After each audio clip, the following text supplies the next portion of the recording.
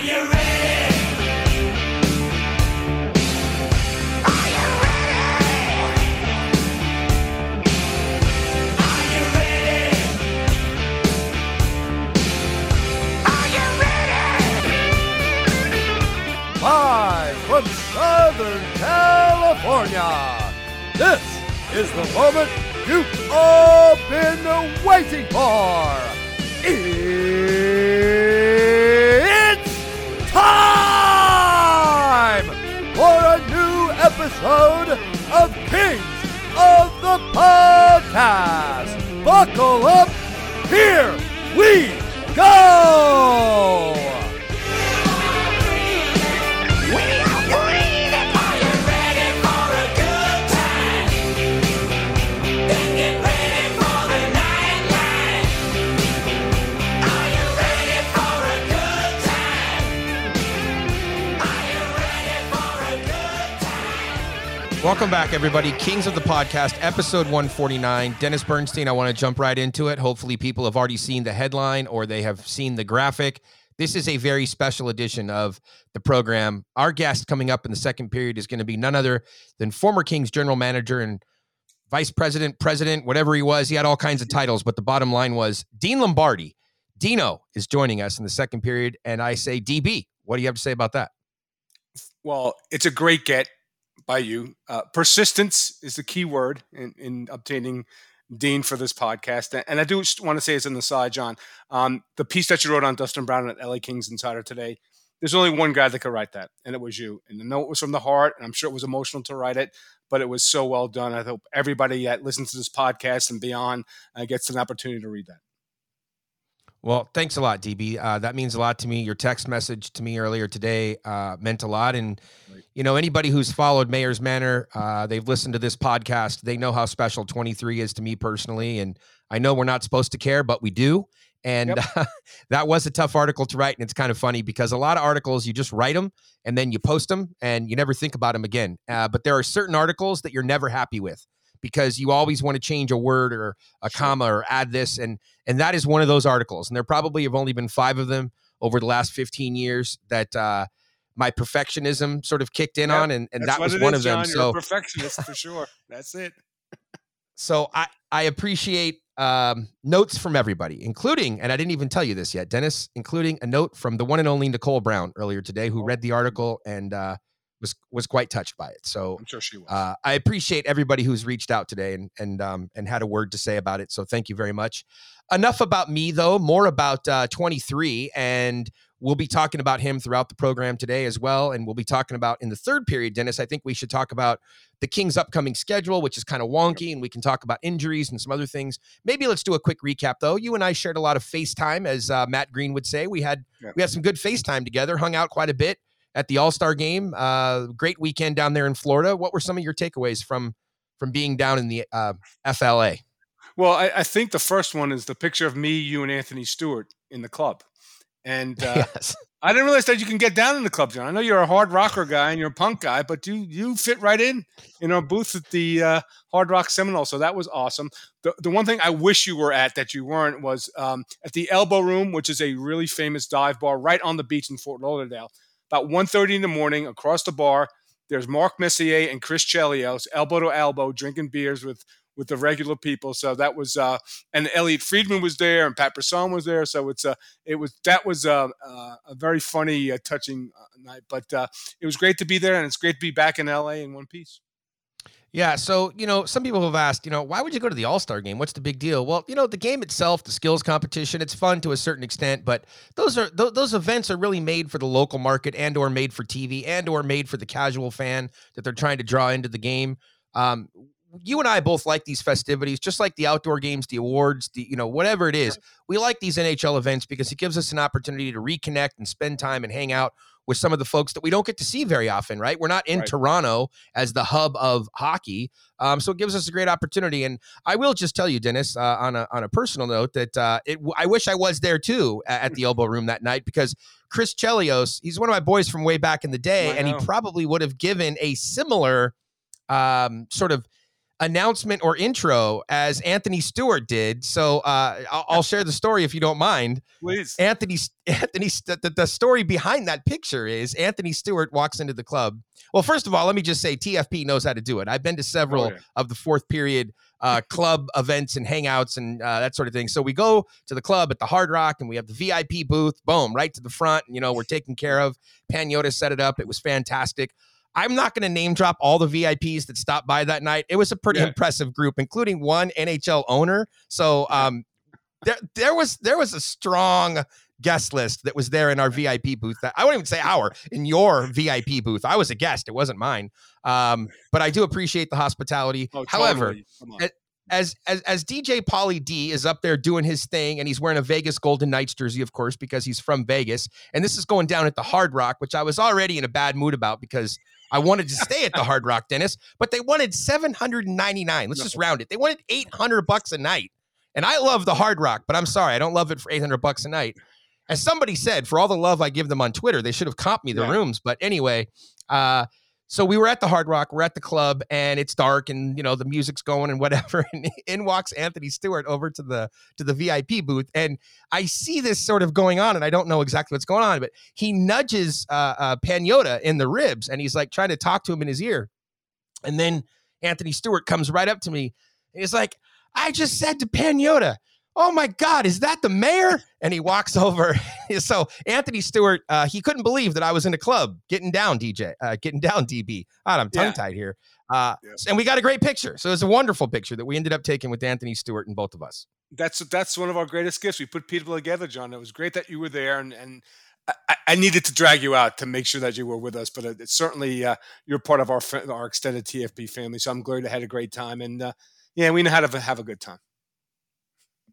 I also want to let everybody know what a good friend you are, Dennis, because, and I apologize if you didn't want this shared, but Dennis, after we had been there for about an hour, Dennis like snuggles up next to me, and I'm thinking he's going to tell me some great story or a little tidbit, like he likes to do. And he just looks at me with all like really serious. He goes, "Hey man, are you okay?" And I was like, "Yeah, why?" And he goes, "I'm just checking on you. I know this isn't your scene, but I'm just checking on you. I want to make sure that you're okay and you're having a good time." So you were looking out for your boy, man. So I just wanted to publicly say thank you. That's what a good friend you were. Yeah. You were worried I was a fish out of water there, hanging out at the club with DJ Pauly D. I knew there was going to be no Social D was going to be played that night. That's so I was just making sure you were okay. Exactly.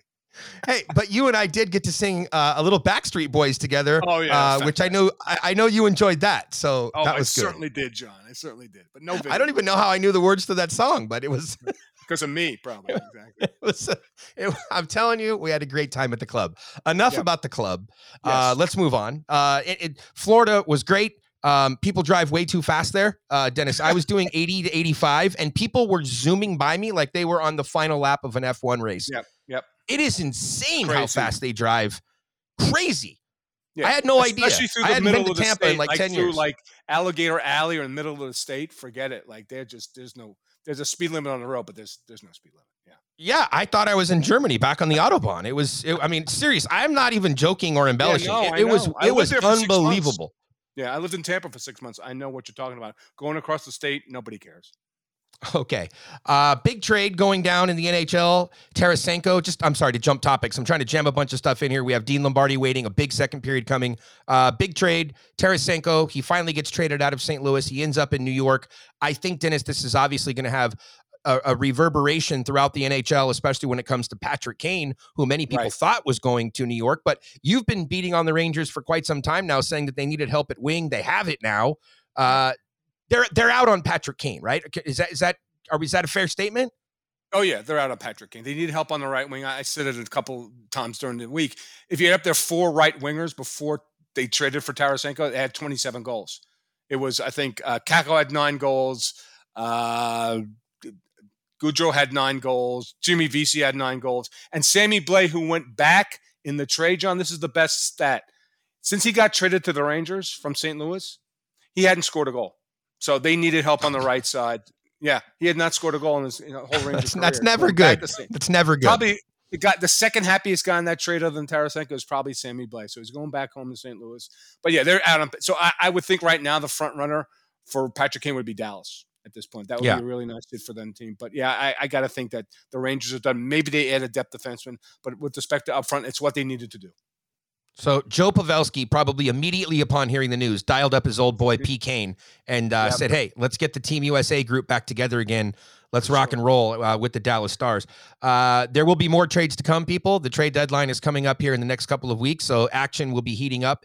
Usually, Dennis, after the one trade happens, there are some dominoes, right? Because the market has kind of been set as well. So we'll have to see what happens. We have a lot of news coming here in Los Angeles over the next couple of days related to Dustin Brown. But after that, there could be some action heating up around the league. Dennis, hopscotching around with some other NHL news before we get to Dino. You know, I was a big fan of those scooters that I rode all around Edmonton during the World Juniors, but public service announcement, people, you need to be careful when you're riding those scooters. Rasmus Anderson is now out day-to-day, apparently, after being hit by a vehicle while scootering to dinner in Detroit. Be careful out there, DB. Be careful in Detroit, no matter what you're doing, number one. Number two, wear light-colored clothes next time. I'm sure he was wearing some dark clothes. Try to get to dinner looking cool and got hit. I don't like those scooters. I'm a four-wheel guy. So, yes, be very, very careful. So that's probably good advice for me because I don't think I own any light colors. So I need to steal an orange vest from a Caltrans worker, and I need to wear those when I'm riding the scooters. Around. Exactly. Yes. Little American League news for you as well. I know how much you love the American Hockey League. Bakersfield Condors, which are the AHL affiliate of my good buddies, the Edmonton Oilers. They have extended their lease in Bakersfield for 5 more years there at Mechanics Bank Arena. So 5 more years. You and I actually went to a Condors game together. We were at the house up in Keene or the ranch. Yep. And then we went and saw, I think Clifford was playing, wasn't he? Yeah, I think Clifford was playing. Yep. Yeah, Cliffy, this was during the lockout. Cliffy was playing for the Ontario Reign back then. Hell, that was the ECHL Reign, Dennis. That wasn't even the AHL Ontario Reign. No, it wasn't. Reign. It was the EC. And it wasn't your guy Colton Yellowhorn playing? Colton Yellowhorn. Yeah, he was playing. Yeah, I remember that. Yeah, it was good. Probably scored a goal in that game too. So there's some more news for you. Dennis, the Dustin Brown activities, they have started to heat up. There was a Dustin Brown retirement dinner that went down on Wednesday night in Los Angeles. You had a lot of former Kings and some of the Kings management and guys like Pete Demers and Rob Blake and, all those sorts of people were around as well. So the festivities have started to kick into action. Saturday, of course, the statue is going to be unveiled. Dennis, here's what I'm going to tell you. I'm not going to reveal what the statue is. Okay. Sure. But I want to tell you, people are going to love it. It's what I think the majority of people want it to be. That's all I'm going to say. It's a great, it's a great statue. It's not a regular statue. It's awesome. And I think people are going to love it. And I'm going to leave it at that because I want everybody to be surprised. Sure. But I wanted to give you a little bit of Dustin Brown trivia before we get to Dean Lombardi. Dustin Brown made his NHL debut playing with the LA Kings. Do you happen to know the team that he made his debut against, Dennis? No idea. It was on October 9th against the Detroit Red Wings.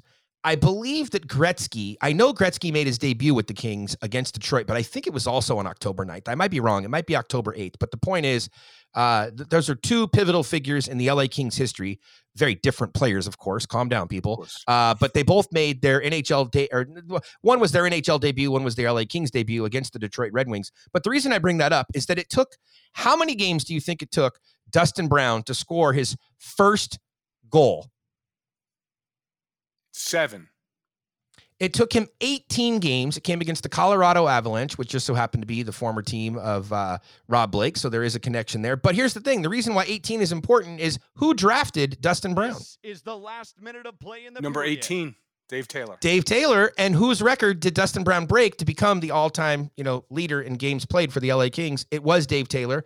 Shameless plug, by the way. Great article that I had with Dave Taylor. You can look that up on Mayor's Manor. He talks about Brown breaking the record, and always appreciate conversations with Dave Taylor. But I thought that was cool. Game 18, there's a connection there between him and 18. Yep. I love that sort of numerology. So don't worry, I'm not going to list out all the players that wore 23, but I will tell you this, Dennis.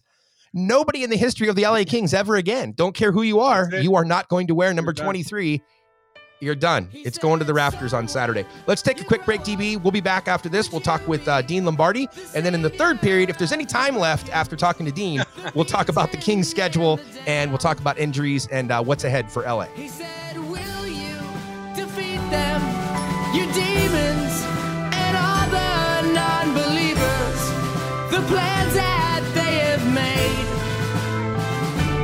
Because one day I'll leave you a phantom to lead you in the summer to join the Black Parade.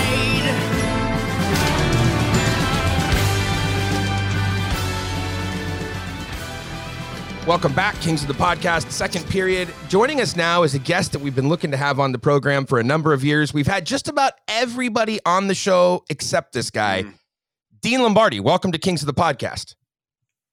All right. Doing good. How are you guys? We're doing great. So That's an a intro I pleasure. thought you'd never do, John. So, for Yes, sure. it is. It is. Never It's a done it. pleasure to have you on the program, Dean. A big event happening in Los Angeles this coming Saturday. Dustin Brown will have not only his number 23 jersey retired, but he will also have a statue outside the building. When you first caught wind of this, what was your first thought about Brownie getting a statue outside the building? Holy smoke. Yeah, when I first got there, I didn't know I was going to have a guy that was going to have a statue with Gretzky. So, no, that's an incredible honor. So, I mean, I guess that's a pretty nice tradition they're starting there. So, obviously you put the superstars up, but to recognize a guy whose value to the franchise in a lot of ways through that process went beyond his play. It's almost like he's in the builder category as well as player category. He's worthy of that honor. Dean, take us back to 2008 when you first decided to put the captaincy on him. I'm just sort of thinking about your tenure there. You had your two guys in place. You had Fuda in place. You had Yannetti. You had your crew. You've been there for a couple of years. And you talked really passionately at the time about you wanted somebody that you could, put the tattoo on their ass, as you put it. I think that was the exact quote. And you were going to build this culture. How did you go about picking Dustin Brown among all of the players? How was he the guy? There weren't a lot of choices. No, that's not taking anything away, but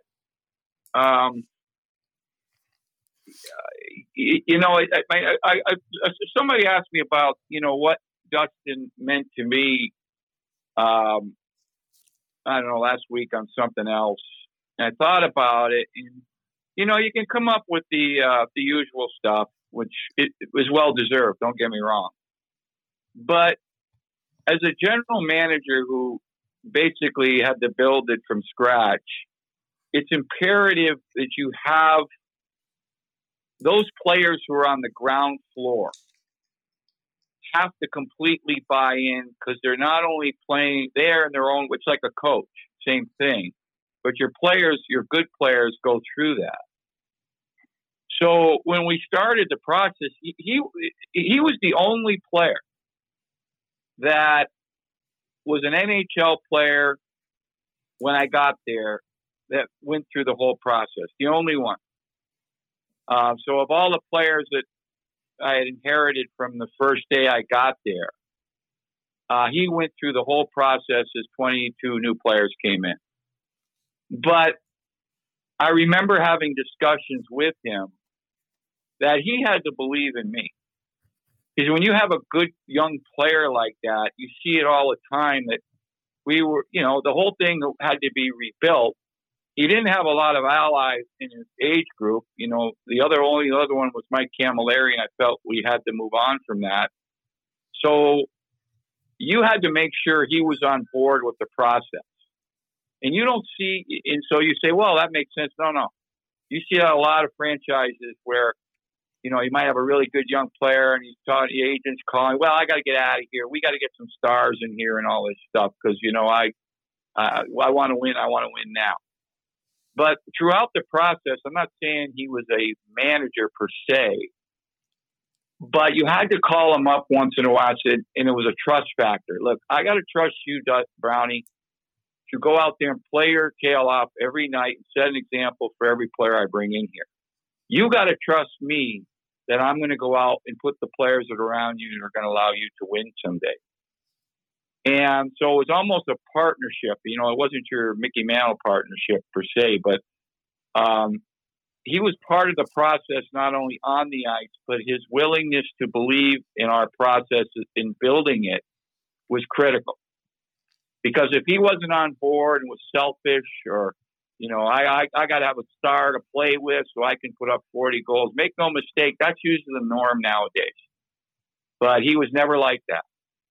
And so I think that's what makes him unique. You can say that about a lot of players, you know, played. You know, I had to do a thing for Patrick Marleau last week. They came up and did an interview like this for Patty Marleau.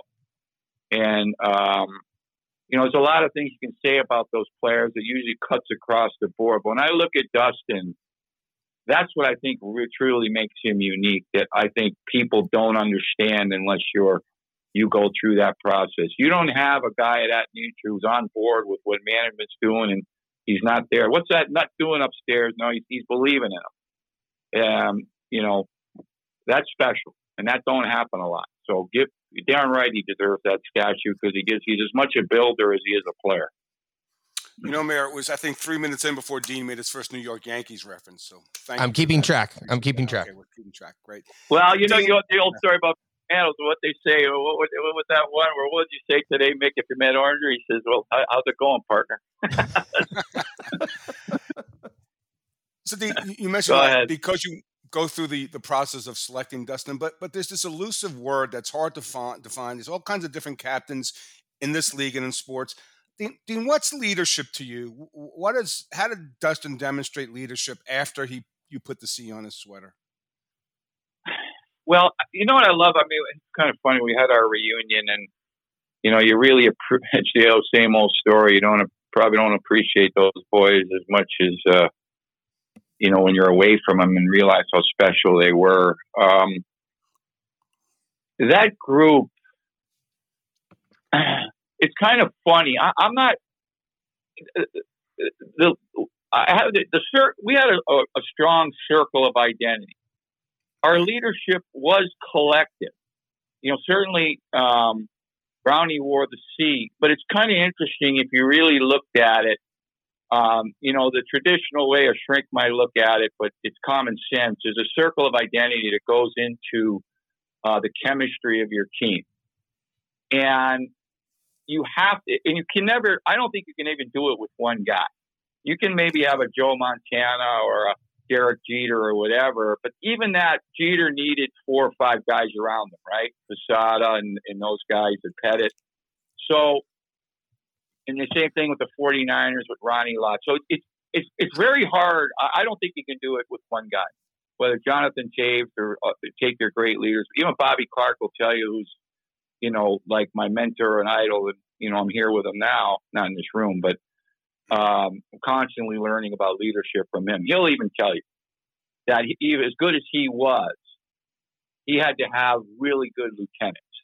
Right. So, and then usually what happens is Dustin's form of leadership was different from the guys that were in his core. And I would consider, I've always said this, one of the most important deals I ever made was bringing in Stolen Green. And everybody goes, whoa, wait a minute, you've got Gabrick and Jeff Carter and all this stuff. Yeah, okay, important. But the foundation and the attitude started to get laid when those two joined Brownie. And what happens there also is so the biggest thing they all had in common was they cared about the right thing. You know, you put those 3 in a room and it was all about winning. Got it. And again, everybody says, well, no, it ain't normal. Sorry. You know, that was a special, and then it grew from there.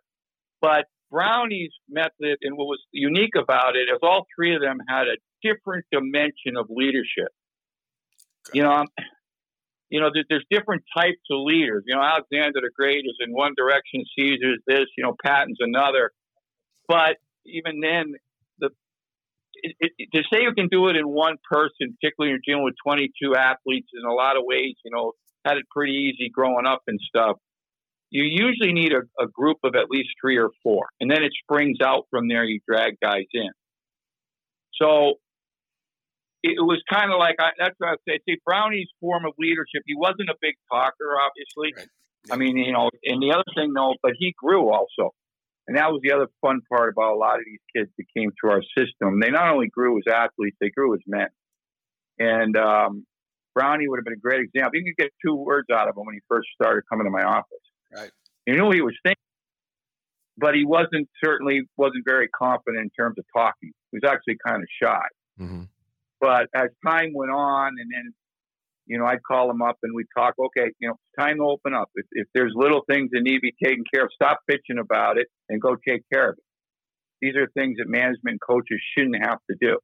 Right. There's so many things that go on when you got a group of 22 guys, you're trying to get them all on the same page. And you make a big thing out of a little thing, so you never have the big thing. And he had to learn that.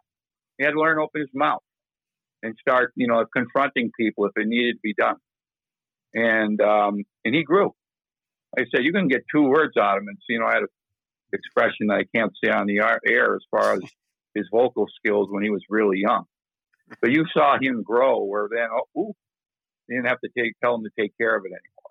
Mm-hmm. But him and that group there, they were all kind of different, right? You guys knew Greener Mm-hmm. and Stoley and Brownie. So if you looked at them, they were all leaders, but they were all a little different, right? They had it all covered.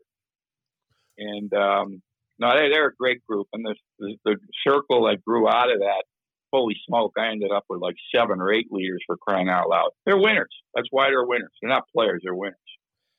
Dean, when you look back on this, was there a little bit of luck involved in the Green and the Stool? I know we're here to talk about Brownie, but just focusing on that 3-pronged or 3-stooled leadership approach, because I think you're right. All 3 of them were different. Yeah, no but was there a question. little bit of luck there, or was it really intentional? Did you target those 2 players, or did you target one of those 2 players and you got lucky with the other one in terms of leadership? Can you just talk about acquiring them and follow up on what you were saying there about the 3 of them being different leaders? Oh, I think it was known. Like I said, we had to start from, you had to sift through what you had. And like I said, Brownie's the only one that made it through the whole process. I had great people around me. I don't care. There's no such thing as, no GMs having any success without top lieutenants, just like in the locker room or whatever you want to talk about. But the one thing that was very clear, though, Terry Murray, when we started the process, and, I all know about Hexie, and, I brought a lot of ex-Flyers with me. We were all on the same page. So I'd say that, no, it's not luck. You always got to be luck. You can say Gabric's luck, Carter's luck, Justin Williams' is luck. The question is, did you identify what you were looking for and pursue it and stay on it? The thing that the misnomer that so much happens to the outsider is oftentimes the deal you make that fits might take a year. This isn't trading baseball cards. You listen to sports talk radio. It's like, oh, let's do this, that. Jeff Carter was discussions for a year. Gabrick was over 8 months. But when we got there in the foundation stage, and here comes Hexie and Fuda and all these guys I had hired, it was very clear what we needed to do. That we were not going to fall into this trap of bringing in a freaking big name to sell tickets and end up with the same old crap, a 500 team that ain't going anywhere. And so it was very clear we wanted, I guess you could call them foundational players that would have been secondary core guys, maybe would be the term you use in the building phase. But they better have character and play the game the right way. Because until we put that in place, we're not winning anything that matters. You can win a playoff round or whatever. But I guess you could say it's luck. But it was kind of our first meetings when we got the personnel and you got your pro scouts in there. What are we looking for the priority? Take these big fancy names off the board. It's the foundational players. So we had a list of guys that had that type of MO, character, winners, team guys, and were playoff type players, even though we knew we were a long way from making the playoffs. Now, we luck out in the sense that, yeah, Green and Stoll type would have been at the top of the list. But it was very clear that if it wasn't them, we were going to wait and we weren't going to get sucked into just grabbing talent if it didn't fit the identity we wanted. And the other thing I could talk about luck, I always remember when I fell in love with Jared Stoll. I was scouting for the Flyers, and I always tell this to my scouts too about never leaving the game early. Unacceptable. That's your classroom, and you're not getting out until the final whistle. And I think you guys see it sometimes where scouts pull out early. Oh, yeah. And so I remember I'm in Edmonton. He's in the minors, and his team's getting blown out. So what you look for, and I know it's different today, so I don't even know if you could do this today, but very clear back then. You wanted to see who got pissed off. So they had a decent team there in the Edmonton. They were in the minors. It was the minor league team. I forget who they were playing. Jared was one of the better players on that team, and I forget the score. It was like 6-0. So it's 6-0. The game's over. All the scouts clear out with like 7 because the game's over. But yeah, there's nothing to play for. But I'm sitting here, so I want to see who gets pissed off. So I think there's like a minute left, and you could just see, like, you guys probably saw it in Jared at times. He was so intense. There were times he'd go a little overboard, and that stick would come up and everything. I don't think it was intentional. He's just so wired. And there's about a minute left, and he goes out and looks for it, and he's just mad as hell, and he grabs the guy. And there he is, the center right, fighting this guy. And it was all frustration of being pissed off and losing. And I remember walking out. I said, that was way worse, more valuable than watching him stick handle and score a goal because it fits the description. Don't give me that guy who likes to win. They're a dime a dozen. Give me the guy that hates to lose. Like, this kid hates to lose. So when he came up, I remember telling Hexie, I goes, oh, I love this kid. And Greener was a little... But I never forgot that everybody had left. And I said, that right there is more valuable than watching him for 20 minutes and whatever his skills were, because it showed you what he was all about. They can talk a good game about, I want to win and crap, but that shows you that it's all about winning with him. So anyway, I got off track here, but I love that kid. It's a great story. That's a great story. Dean, we want to, we talked a lot about the off-ice stuff, but is there, and if you ask 10 people about a salient moment for Dustin Brown, you probably get 10 answers.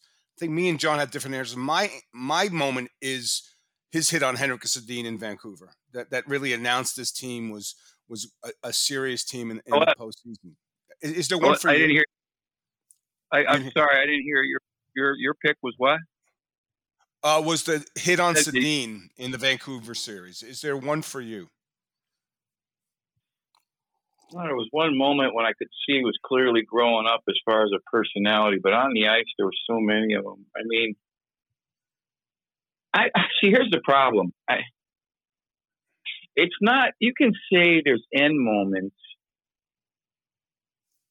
but when you're building like it was built, there's so many critical moments along the way. I don't think it's fair to pick one. Mm-hmm. I really don't. It's no different than your team. And when you come from the bottom and you work your way up, that means you've had issues the whole time on and off the ice that were dealt with, and they were all critical. Because if it's not dealt with, you can't build up to the next one. So, yeah, you might look at the end result like you're talking. I remember what you're talking about, Vancouver, no question.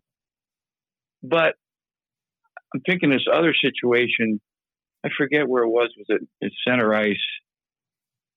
And I think Hexie, actually, I forget what it was. And this is the beauty, again, of having really good people around you. And talk about a winner. Everybody knows what Hexie stood for. I remember he went down there and told me, like, Brownie, that's a huge step. And it was a little thing. I guarantee you guys didn't see it. I didn't see it.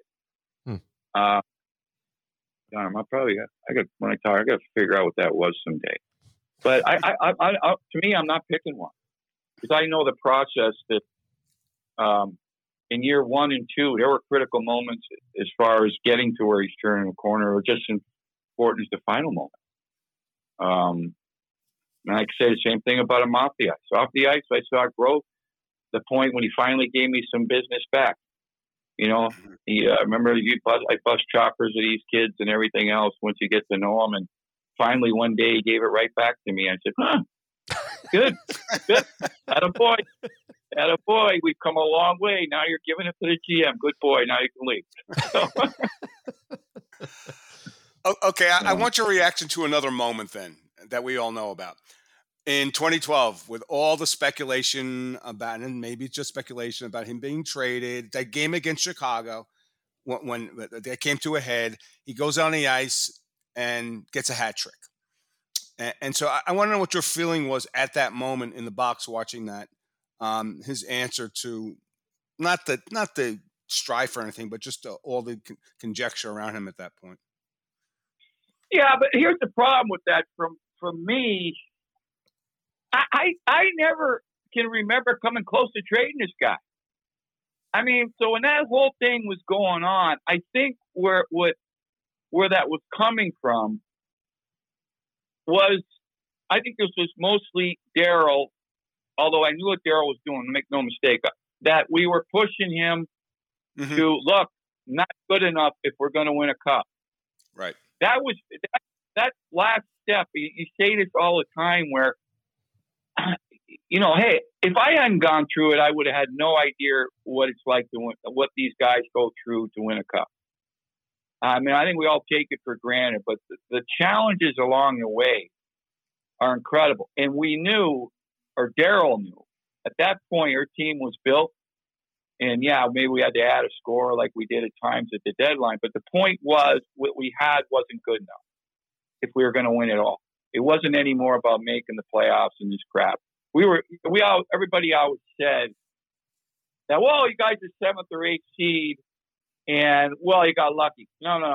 Daryl straightened that out for me. I was actually been in the buy in that. I remember Dale coming in. He said, Daryl, when are we going to be like Detroit where we're in the playoffs by freaking February and I can kick 2 months off? This is classic Sutter. He looks at me and he goes, Dean, don't worry about it. You're built for the playoffs. The regular season's a different game.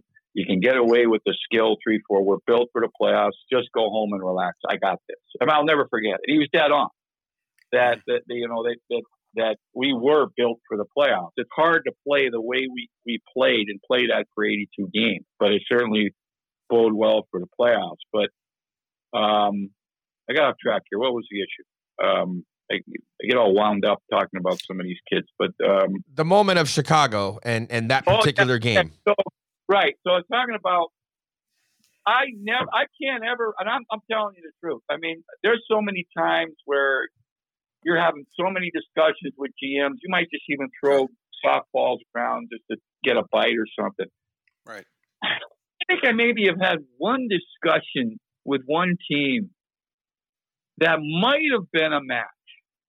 I know, I do know the team, and there was a player there I didn't mind. But it never got to second base where you really looked at it. Deals usually go in stages. And I think there's only one time I had a semi-serious discussion about the possibility of moving them. And so when all that stuff was coming up with Chicago, a lot of that was coming from internally that Daryl was pressing the buttons about, you got to be better. You think you're good now? Yeah, everybody thinks in LA we're on the way. But if we're going to win this thing, you got to freaking be better. And that was that type of push at the end, the difference between a playoff team winning a round or two and going all the way. So I think, if I remember right, that was Daryl doing a little message sending. And then kind of stuff filters out. And then now you guys start all the rumors. And hold on, Dean. Wait a minute. You're going to try to blame us now? Oh, yeah. For sure. Oh, thanks, Dean. I appreciate that. That's very nice of you. Anyway, but I honestly don't. But I agree with what you're saying.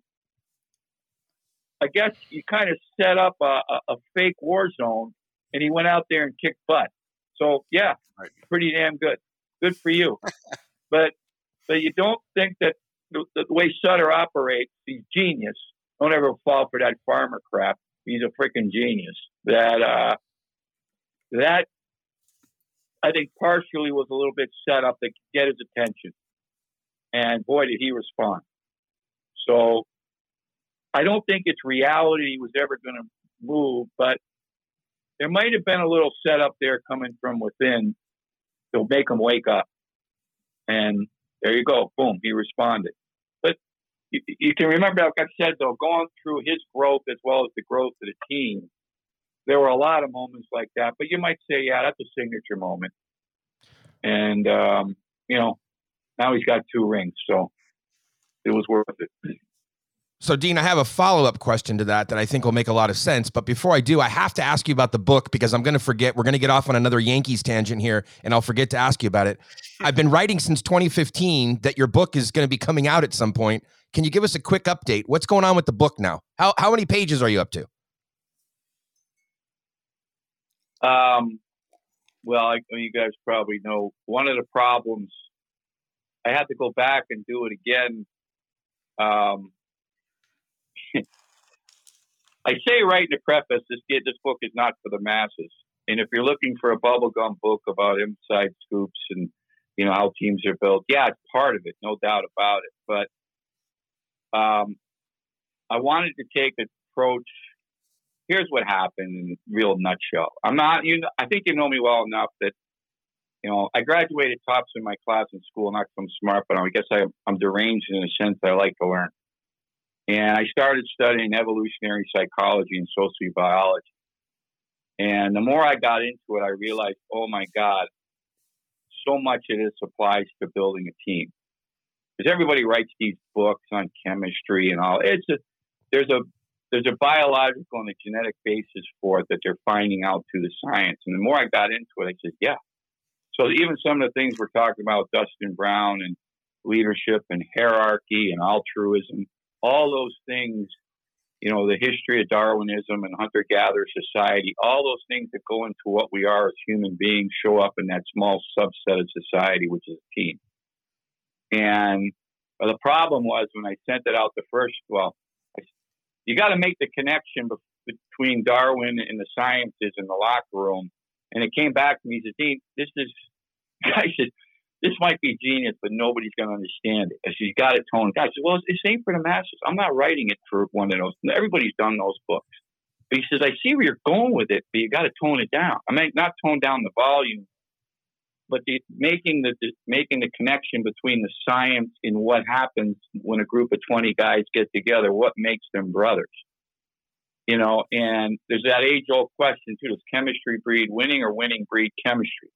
But a lot of the things we're talking about here, so much now of that is being studied, not from these sports psychologist shrink thing, which to me is, I don't know, borders on voodoo. There's definite science out there now that vouches for some of the things I've seen. And part of the book was, this is a field study, but it's kind of retroactive because I've done the field study by being close to this. But now I'm studying the science and going back. So I just sent back the first 120 pages again for the third time, trying to tone it down. And now actually I've got it with me and it's going to another guy to say, okay, are you making the connection between the science in the locker room? Because this guy's a sports guy. He's not he's not an editor. I said, are you seeing where this is going? So one guy gave it to a coach. He goes, wow, you're off the charts. You're dead on. He said, this is unbelievable. Another guy goes, I don't know what the hell you're talking about. But that's what I say right in the front end. This book is not for the masses, but too bad. So everybody's done those. We'll see. It's going to take a while. It's taken long. I love the challenge.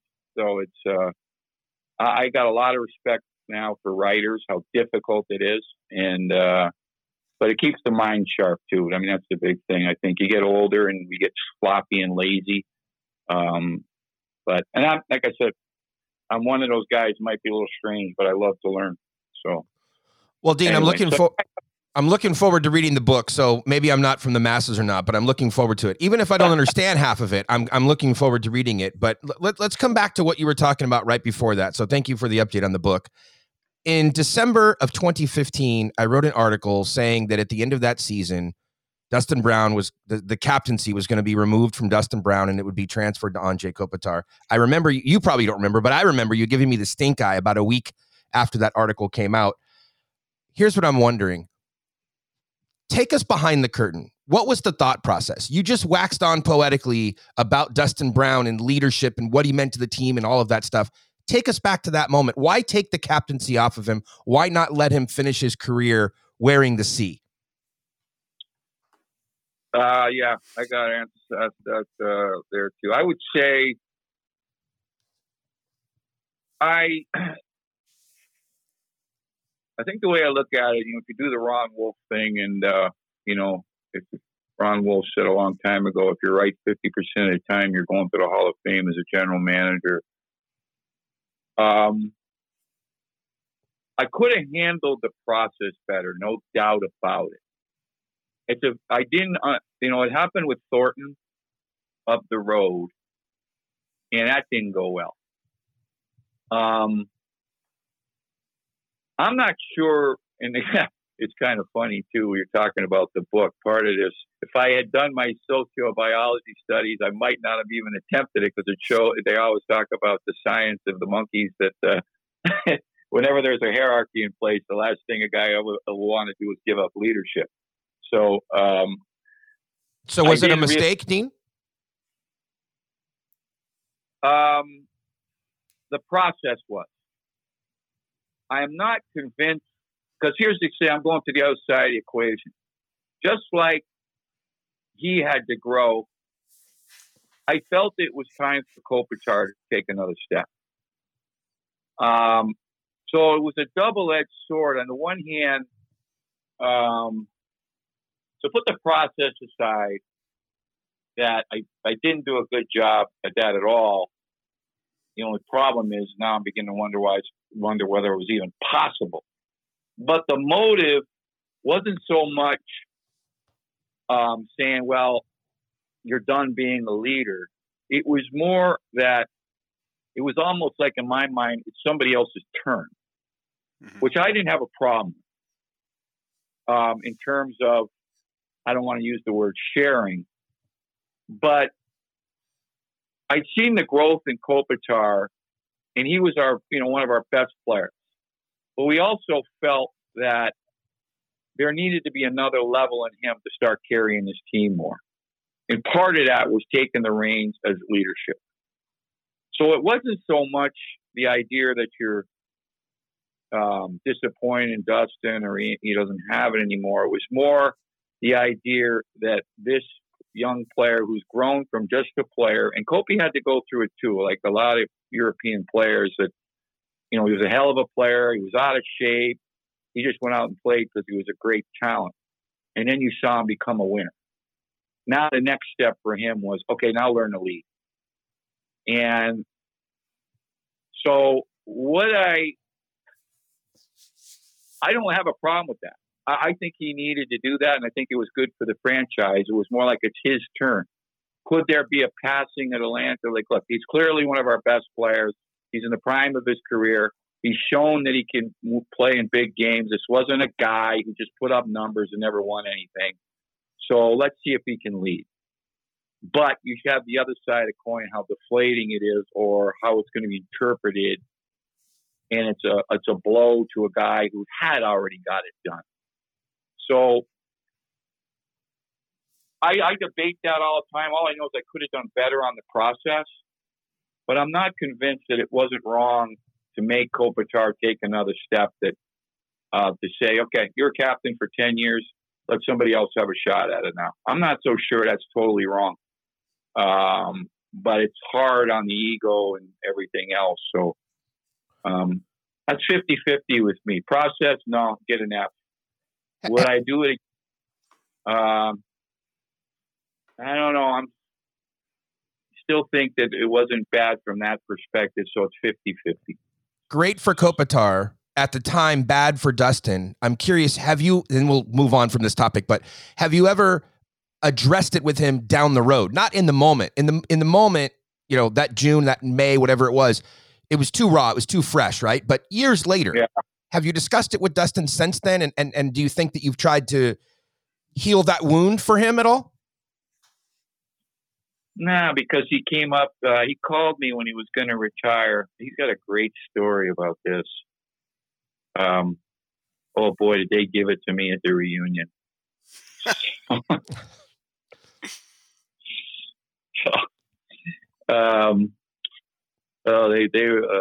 It's one thing when you're in a leadership role, those boys could give it back pretty good. So this is a true story.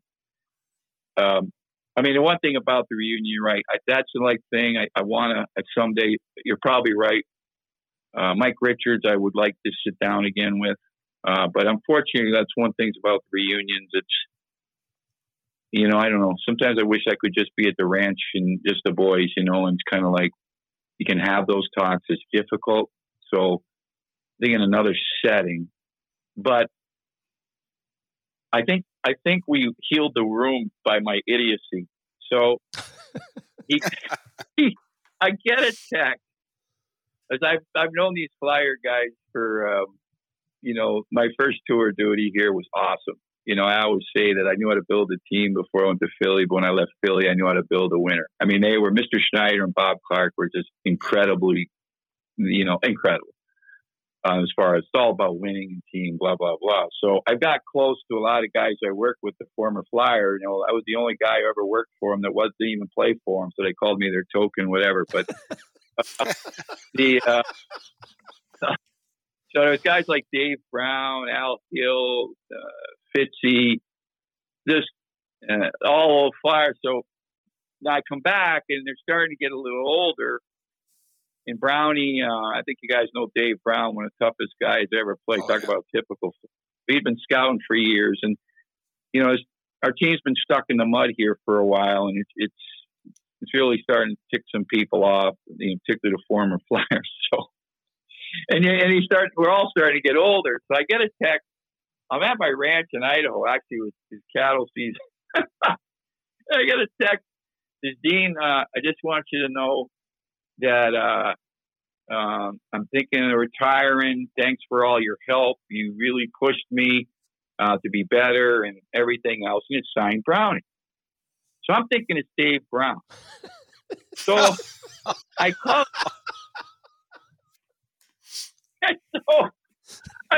And I'm like, no. So I'm calling Brownie, Dave Brown.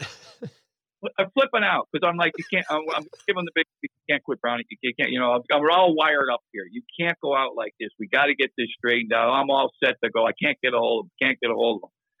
So I call the other guys that are close to him. That they're scouts, Fitzy and Al Hill. I go, what the hell's going on with Brownie? I was, what's the matter with you guys? You can't let him. And they're going, and they're going. We never heard anything about that. So. And so they start calling, and one guy was in Europe, and they're all trying to get a hold of Brownie to figure out why he's retiring. Fantastic. Finally, I'm calling the number that was on. I'm calling, and finally I get a call, and it's Dustin Brown. And and he starts out the call, Dean, it's Brownie. And I go right into a whole speech of I can't retire. So, and that son of a B Brownie lets me go. So I'm all wired up now. You can't retire, Brownie. You're a Flyer. We're not losers. We're going on and on. And finished, and it's dead silent.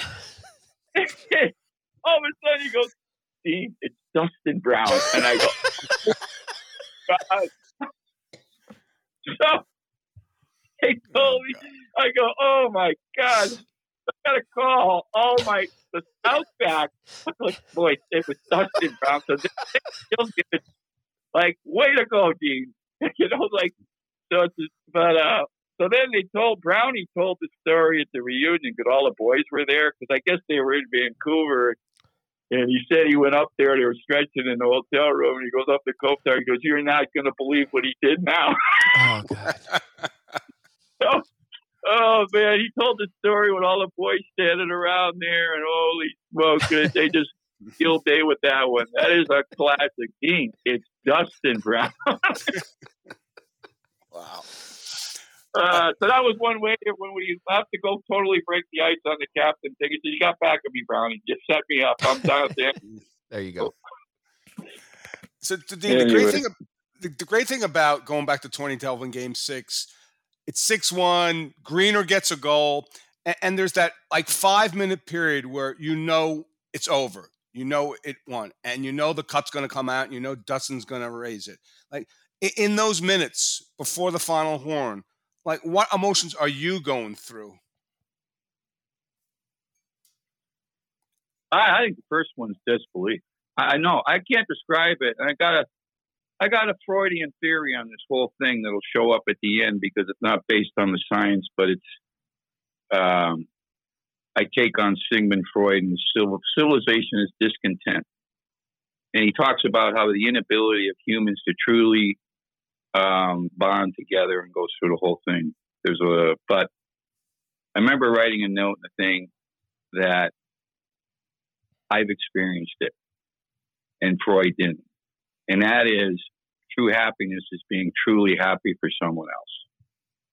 So if I had to define that, and I experienced it, but it's also a sense of you're not, I don't know if it's irrational or what, but that period of going down the elevator, or first you got the expectation, you're like, I can't believe this is happening, because you still can't, even in Game 6, and you got a chance, you're still not believing that you might actually be part of something like this.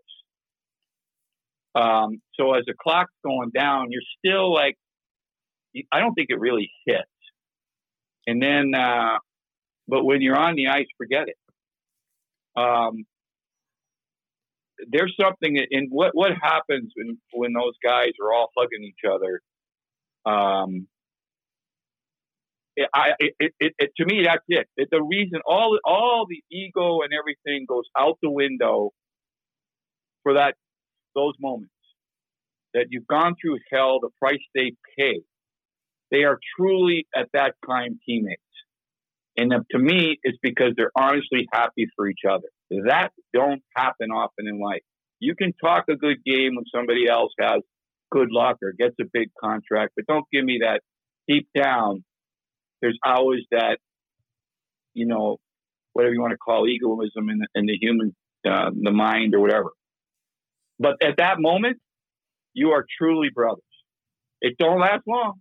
As soon as that, who told me, was it Wolf or Walsh? As soon as that door opens, when it's all over, the ego starts coming back. So that's why the second cup, I stayed in the room until dawn. Because once I knew that door opened, it's over.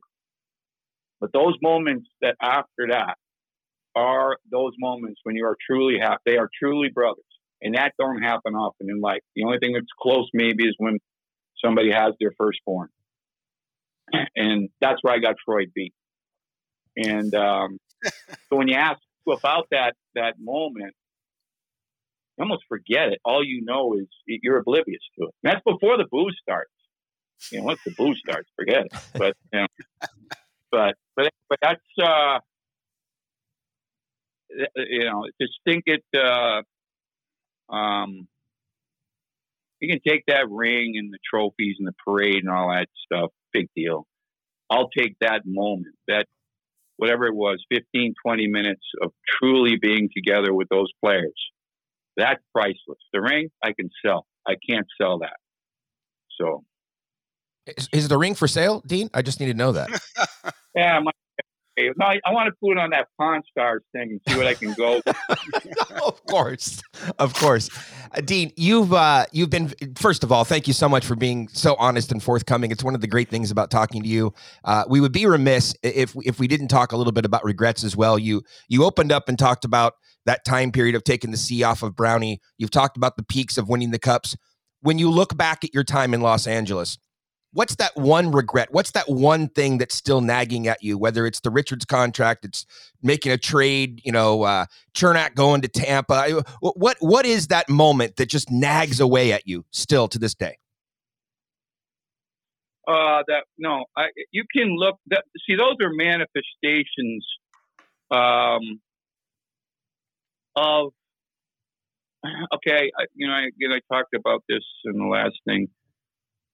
I'd say two things that, like I think I said that we're after the first cup. Remember I told you I met with John McVay, the 49ers, Mm-hmm. and I think I told you guys that story where he said, Dean, what you're doing, building, I sucked the 49ers for everything they had about culture and everything at the time.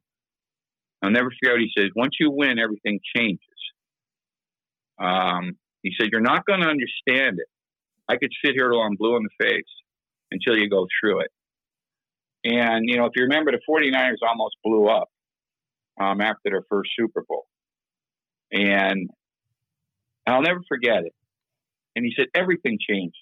Your players, your coaches, your secretaries. And you're going to have to manage it. But I can't tell you, I can't explain it to you. And so then we got through, we got the second cup. And to me, it's not that I got sloppy. I got tired. It wasn't an easy place to work in LA. And I think I got tired and sloppy. And that's, I wasn't sharp. The Dustin Brown thing is more a decision, but we weren't thorough in terms of some of the things that we were good at. And that's my fault. I think I just got tired and sloppy. And so then you have situations where, like you talk about the Sakara deal, not a good deal. And you know why? Process was sloppy. We never executed a trade like that in the past. And so when you talk about regrets, yeah, that's the manifestation of it. But, I got sloppy and lazy. I don't want to say lazy. I'm never lazy. I just got tired of some things. And that's what happens. And then I think I didn't do a good enough job of managing the changes in my players, because I had a really good relationship with these kids as they were all coming through, but I didn't take McVay's advice to heart enough to get them to understand the challenges they were facing as winners. And I should have been more on top of that. I mean, those boys, I spent the whole reunion here, and my wife hearing stories about them being called in my office and never knowing what hit them. I didn't adjust enough to the challenges they were going through as winners. And I should have been more on top. But again, I think I got tired in sloppy. And so that's the other thing. So then you have what happened with Boynoff. Then you have Jared's incident. That's on me. And it's not only, a Sakara, it's a bad deal.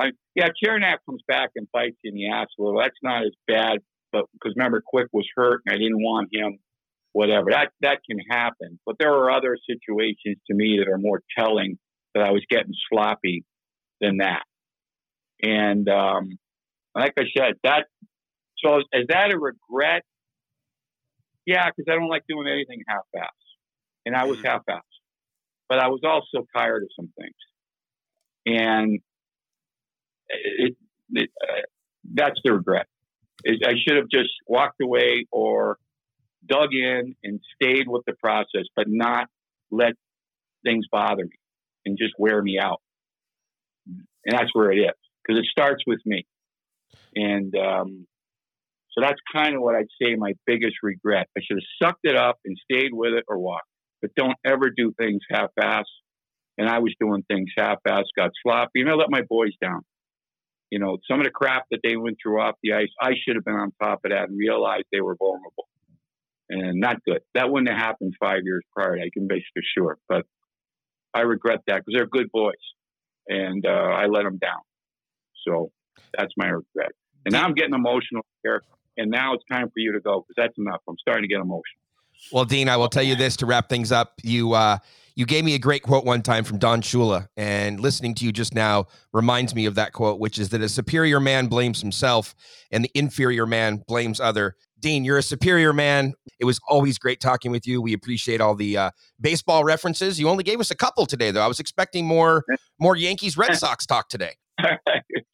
Well, I don't want to go too far and get mushy with you. I'm not going to say I miss you guys, but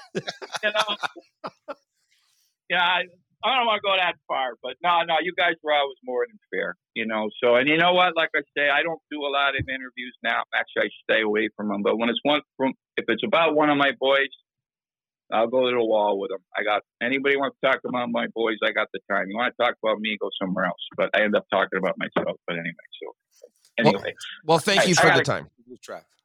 All right. Okay. See ya. All right, Dean. We'll talk to you later. Thank you so much. There you go, Dean Lombardi. Now with the Flyers, the former general manager of the LA Kings. DB, there's a lot to unpack there. We're going to have to take a quick break. We'll come back and talk about it in the third period, right after this. I have my mother's dreams, I have my father's eyes. You can't take that from me. Just go ahead and try. The crescent city sleeps while giants in the sky preparing to unleash. Let loose a mighty cry. Can nobody save us? Will anyone try? The bayou is burning, the cypress is dying, and all along they're saying help is on the way. They said help is on the way. They said Welcome back to the third period of Kings of the Podcast with DB and the Mayor. Third period, here we go. Dennis Bernstein, I just wanted to publicly thank you. It's been great doing Kings of the Podcast with you. We no longer ever need to do, we never need to do another episode again. We have reached the peak of KOTP. Dean Lombardi, nearly 1 hour. As George Costanza once said on Seinfeld, I am speechless. I am without speech. I don't. What am I going to add to that 50-minute conversation? There's nothing more. Please go ahead, Dennis. There were so many high points of that interview that I won't even ask you to name one because I'm probably going to listen to it at least 5 times because even though I was involved in the conversation, I still missed some of the greatness that was there. The only thing that I would say that I was a little disappointed in, I expected more Yankees Red Sox references. And he came out of the gate hot. I think his first answer in the opening minute, he was already talking Yankees. I thought, here we go. Yes. Yeah. I gave you the highs on it. That's number 1. And we went to 2, but it stopped at 2, I guess. I guess he focused on Dustin a drinking so much. game, we would still be sober. Yes, we would still be sober. Absolutely. He did. So I think the focus on Dustin, and I think that limited the Yankee references. Well, I also want to share this. Dean was kind enough to send over a text message immediately following. Basically, of course, we appreciated having him on the program, and he wanted to once again reiterate, which he told us prior to going on the air, that he would give us as much time as we needed. He said, and his quote was, "I'll give you 3 hours if you want to talk about one of my guys." He didn't want to talk about himself. He wanted to talk about Dustin Brown, which we did for the most part. But he said, happy to do it. He'll give us as much time as needed. And you got to love Dean. Already has his hand in the pocket. He wanted to let me know that his agent is going to be reaching out. He wants his cut based upon the number of listens that we get to the podcast. I can already tell you he's in for it because Mark Yannetti holds the number 1 and number 2 records in terms of most listeners ever. It goes Mark Yannetti number 1, Mark Yannetti number 2. Right. I think Rob Blake is number 3. I'd have to go back and double check. Dean Lombardi, he has a hill to climb there. He's going to have to get past Yank. So we'll see where the listener counts come in here over the next couple of weeks. Dennis, it's been a long show. Let's work towards wrapping it up. But to do that, on the last podcast that we recorded live in Florida, I had mentioned then that the plan would be for Arthur Kaliev to return against Pittsburgh. Trevor Moore was close. Gabe Lavardi. I don't know. I just made up a new name. Gabe Velarde. Yeah, Velarde. Lardo, Psycho Killer, Gabe Velarde, and Carl Grunstrom were not quite ready to come back yet. And you were at LA Kings practice on Thursday, and it appears that everything's falling in place from what I understand. Yeah, Artie's back on the the 4th line playing there. Trevor Moore's in his spot with Victor Arvidsson and Deno. Now, with respect to Gabe, even though he wasn't skating with the team, and we've said he is skating, but there was a red non-contact jersey hanging in his locker, which is, I guess, a good thing. It just means he's relatively close, so he's not quite there yet, which is a really good thing because he's been out a while, and you get worried that, okay, maybe this is going to be more long-term, but they're certainly on the track to get back. Not soon, not maybe for this 2-game homestand, but it's a good sign that they are progressing from their injuries. Yep. So Gabe and Grunstrom were skating on their own, so we'll have to see when they return to practice, and we'll have to see exactly how long before Trevor Moore is back in the lineup. But he is certainly getting closer, and good to see number 34 will be back for Saturday against Pittsburgh. Now, oh, by the way, Dennis, I did fail to mention this earlier. Dustin Brown's second NHL game was against the Pittsburgh Penguins, so he missed it by just one game. That would have been interesting, right? If he debuted against Detroit, but what if he had debuted against Pittsburgh? Against Pittsburgh. Would have been cool. Anyway, the Kings have a wonky schedule here, DB. So they came out of they played a ton of games on a weird road schedule though. And then they had the week off, and then they come back against Pittsburgh, and then they have a home game, and then on Monday against Buffalo. So Smurf will be in town, and then they're off for the rest of the week, and they don't play again until Friday in Anaheim. And then back home Saturday against the Coyotes. So another wonky week of schedule, more practice time though. So Coach Todd McClellan must be happy, right? Yeah, well, not really. They play 4 games in 20 days. And what was the narrative all season coming up to the break? How much they played. Even Drew said, it's really stupid the league that we were playing every other day the first half of the season. So he didn't like the schedule. So now, and Todd said it is a challenge to only play 4 games. And look, practice time, rest, I get it. But, it's about rhythm. He talks about rhythm a lot. And when you're playing every other day like they did in the first half of the season, you get in a rhythm. Now, how can you sustain this rhythm? Even if it's a great game against, let's say, Buffalo. But I'm not even worried about the Pittsburgh game because there's going to be motivation. There's going to be some rust and stuff like that. Going from a Monday game to a Friday game, and that's going to be a big challenge. So Todd said, it's going to be a challenge not playing a lot after playing so much in the season's first, 50-some-odd games. Yeah, and then immediately following that 2-game, it's not really a homestand, but they play in Anaheim on Friday, and then they play, like we said, then they play Phoenix or Arizona, excuse me. They are wearing their alternate jerseys, by the way, in that Saturday game. So if you like those Chrome Domes, that'll be on Saturday, February 18th. And then, Dennis, the point was they then go out on the road with an interesting road trip. They start in Minnesota. Now, Minnesota is usually reserved for kind of those Midwest teams, whether it's Dallas, St. Louis, et cetera. Right. Yeah, Chicago, exactly. They start in Minnesota, and then they do that swing through the tri-state area. They play the Devils, the Islanders, the Rangers, and then they end that trip in Winnipeg. So they start in the middle, they go to the east, they come back to the middle, and then they come home for the game against Montreal on Thursday, March 2nd, right before the trade deadline. Who knows? Maybe one of those Canadians will now be in an LA Kings jersey over on the blue line. That's for a different program, but it's a very wonky schedule, Dennis. That's my point. Two brutal road trips, Sean. The last road trip was not, and you were on it. It's not easy. That going to Florida, Tampa, and then up to Carolina, and then going back east again, back to the Eastern Time Zone to play. The Devils are really good. It's going to be challenging once they get to that game against, as you say, Montreal on the 2nd.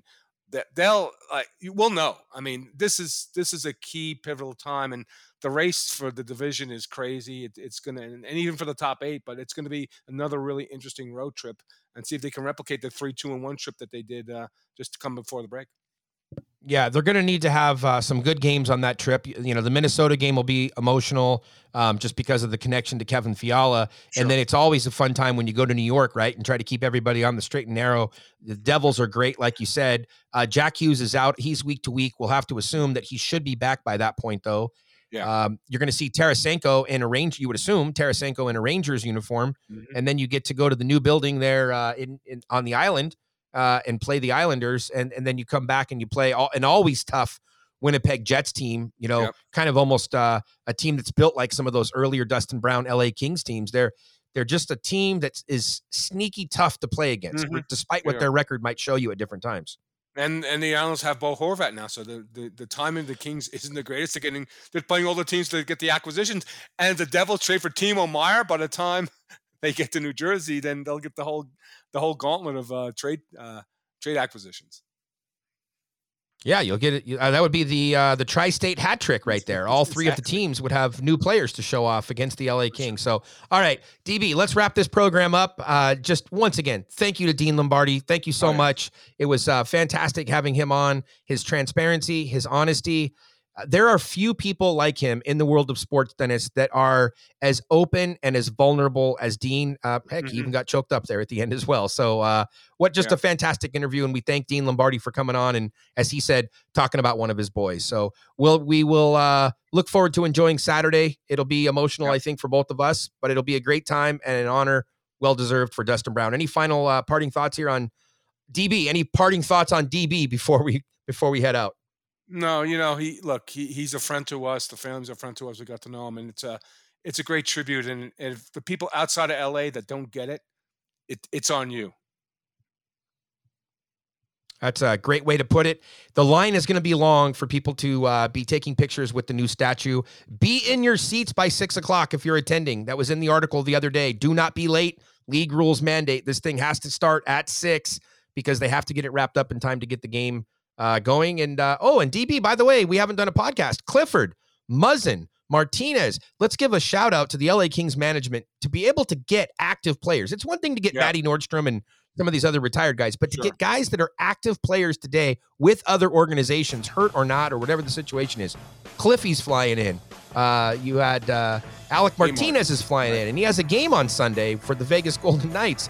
Jake Muzzin's flying in. That was all in that Mayor's Manor article on what to look for. So the guest list is pretty impressive. It's going to be a fun time this weekend. That's it, everybody. Have a great weekend, and we'll talk to you soon.